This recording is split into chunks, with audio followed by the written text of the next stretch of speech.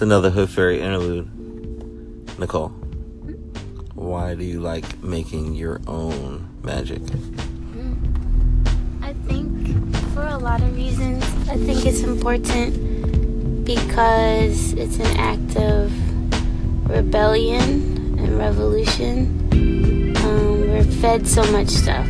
Take this medicine, use this cream, buy these clothes, see this, read that, do that.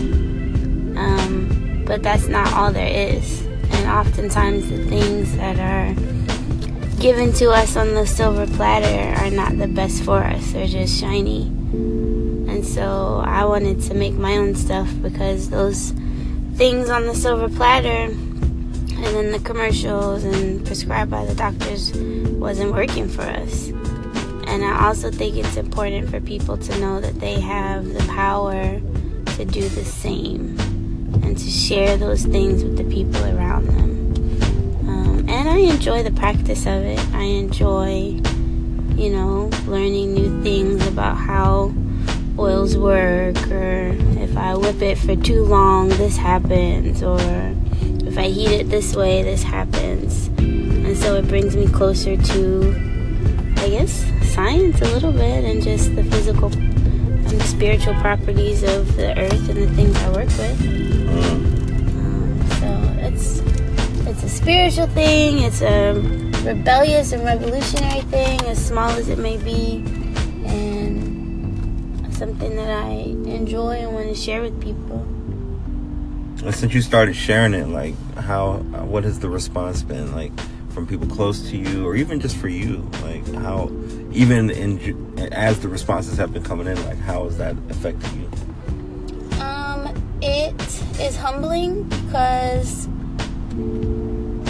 I feel like I'm being used for something positive and in a good way, And it is empowering as well because I feel that I have something valuable to share with people, and it is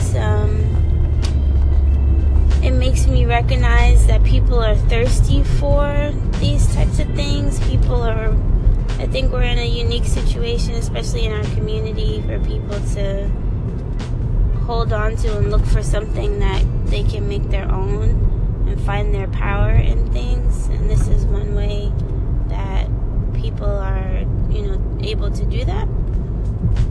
So it feels good.